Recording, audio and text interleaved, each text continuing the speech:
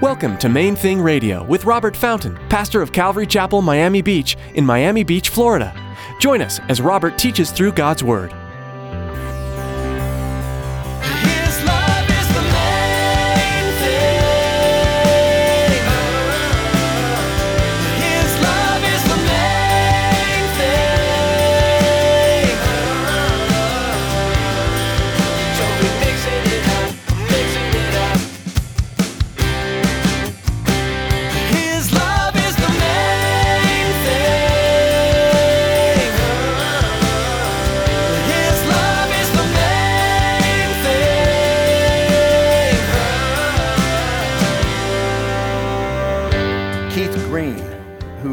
So used by God. He died young, but sort of a prophet, I guess you could say, in modern day. And the Lord really used him. In a concert, he was a really gifted musician. And at one point in a concert, he stopped and he said to the thousands of people who were there, "You and I are going to give an account to God for this generation." Sobering thought, isn't it? As followers of Jesus, you have great responsibility to Him and the world around you. As Pastor Robert challenges us to ask ourselves, how are you conveying Christ to the people you come in contact with? Are you standing idly by, withholding the life-saving knowledge that you've been given, or are you actively spreading the love of Jesus? Stick around after today's message from Pastor Robert. I have quite a bit of information that I'd like to share with you. Our web address, podcast subscription information, and our contact information. Now here's Pastor Robert in the book of Hebrews chapter 7 for today's edition of Main Thing Radio. His love is the main thing. We've been working our way through the New Testament, here most recently in the book of Hebrews. Last week, as we looked at the second part of chapter 6, we talked about some of the things which accompany salvation, the way he worded it in Hebrews chapter 6, things which accompany salvation, like fellowship in the Lord Jesus and not fellowship around the things of the world or the things of the flesh. And we talked about how a lot of times that's something that we don't even realize, that we're still trying to have fellowship with people around the things of the world and the things of our humanity rather than around our new identity in Christ and His Word and the Holy Spirit. We also talked about the promises of God that, again, there in chapter 6, it referred to the fact that the promises of God are immutable. In other words, they don't change. They're rock solid. But we also discussed the fact that they're not given to the complacent or the lazy or the disobedient. And we looked at that a little bit. It's not that God doesn't care about those who are lazy and complacent and disobedient, but the bottom line is He's made some promises to people who are actually trusting Him and following Him. If you're trusting Him and following Him, then you can count on those promises to be reliable and solid. But if you're not actually following Him, well, then what you're going to find is that you're not going to receive the promises. You're not going to walk in the blessing. It's kind of like trying to plug your hairdryer into a water faucet. It just doesn't work. Well, if you're trying to receive the promises from the Lord Jesus, promises from God, while in rebellion against Him, living contrary to what He's taught, well, it's not going to work out. It's not going to work out at all. But if you'll trust Him, if you'll follow Him, if you'll do your best to live in harmony with His plan and His purpose for your life, then you'll find those promises to be stable and solid and trustworthy. And as we went through this last week, we saw God do some amazing things in people's lives, and I'm excited to see what He wants to do here with you guys. We saw God move in a really sweet way. So let's dig into it and read a little bit, and then we'll talk about it. Verse 1, "For this Melchizedek, king of Salem, priest of the Most High God, who met Abraham returning from the slaughter of the kings and blessed him, to whom also Abraham gave a tenth part of all, a tithe. First being translated King of Righteousness, and then also King of Salem, meaning King of Peace, without father, without mother, without genealogy, having neither beginning of days nor end of life, but made like the Son of God, remains a priest continually." Now, consider how great this man was, to whom even the patriarch Abraham gave a tenth of the spoils. And indeed, those who are the sons of Levi who receive the priesthood have a commandment to receive tithes from the people according to the law, that is, from their brethren, though they have come from the loins of Abraham. But he whose genealogy is not derived from them received tithes from Abraham and blessed him who had the promises. Now, beyond all contradiction, the lesser is blessed by the better. Here, mortal men receive tithes, but there he receives them, of whom it is witnessed that he lives. Even Levi, who receives tithes, paid tithes through Abraham, so to speak, for he was still in the loins of his father when Melchizedek met him. Now, give me your attention. A few weeks ago when we studied chapter 5, we went into a little bit more detail about Melchizedek, and we talked about who he was, and the Bible keeps bringing him up here. The book of Hebrews brings him up over and over again. And I was thinking about how cool it's going to be someday to actually sit down and have a conversation with Melchizedek.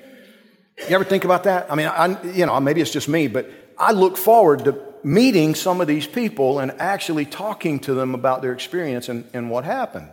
Now, some people teach that Melchizedek, we're not going to be able to do that with him because he was actually a Christophany.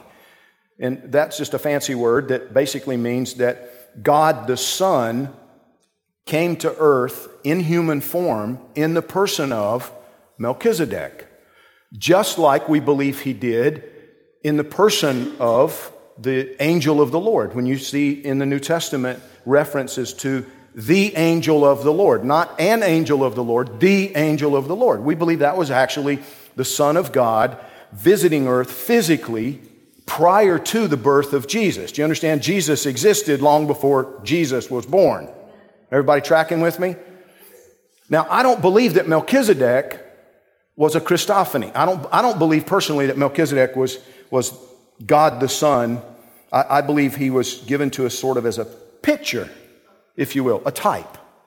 And one of the reasons that I believe that at this point, now, and I didn't always think this way, a lot of men who are smarter than me still think. I had one of them talk to me last night about it, that I think he's a Christophany. I think this was the Son of God coming to earth. Well, but just the way this whole thing is worded, some of it to me, it doesn't work. What I see here is that Melchizedek is a bit of a mystery. Like the Bible says, no mother, no father. There's no record of his beginning. There's no record of his end.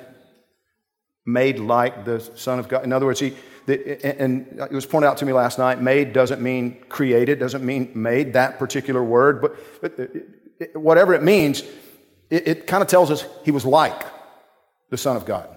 That's different from being the Son of God. Everybody with me? That's why, when it says he was a great man of God. Now, here's the thing. When I look at this, and stay with me, I know some of you are like, whatever.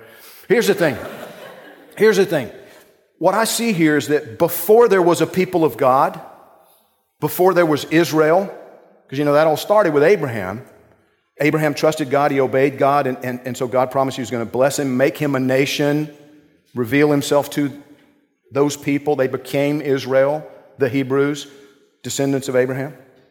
Before all of that, apparently there were people on the earth who represented God. And Melchizedek was great among them, according to God. Now that's pretty cool. You know what I mean? I'm going to be happy if I show up and he just says, good job. Well done. About Melchizedek, he said, great man. God says this was a great man. That's pretty cool, right? Everybody following what I'm saying?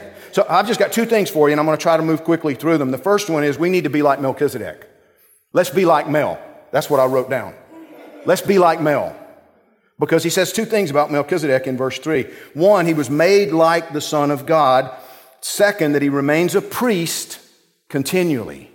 Melchizedek remains a priest continually. Well, but Robert, I'm not a priest. You're not a priest. In one sense, we are. In one sense, we are. Now, I'm not suggesting that you quit your day job or go buy robes or anything like that. Here's what I'm saying. Your heavenly Father has you here to represent him in your world. I love something. I remember years ago hearing, back then it was a tape. It was probably 8-track, but it was a tape from Keith Green, who was so used by God. He died young, but sort of a prophet, I guess you could say, in modern day. And the Lord really used him. In a concert, he was a really gifted musician, and At one point in a concert, he stopped and he said to the thousands of people who were there, you and I are going to give an account to God for this generation. Sobering thought, isn't it? You realize that's truth? That is absolutely true. You will one day stand before Jesus Christ and give an account for the people in your world. I don't know them. I'm not going to give an account for them. You understand? I'm going to give an account for you. I'm going to give an account for you. I'm very aware of that. It rattles me from time to time. I lose sleep over it because I'm very aware that one day He's going to ask me about it. We're going to have a conversation. And He loves you enough to die for you. And I'm going to have to face Him about whether or not I was faithful to represent that to you. His love is the main thing. His love is the main thing.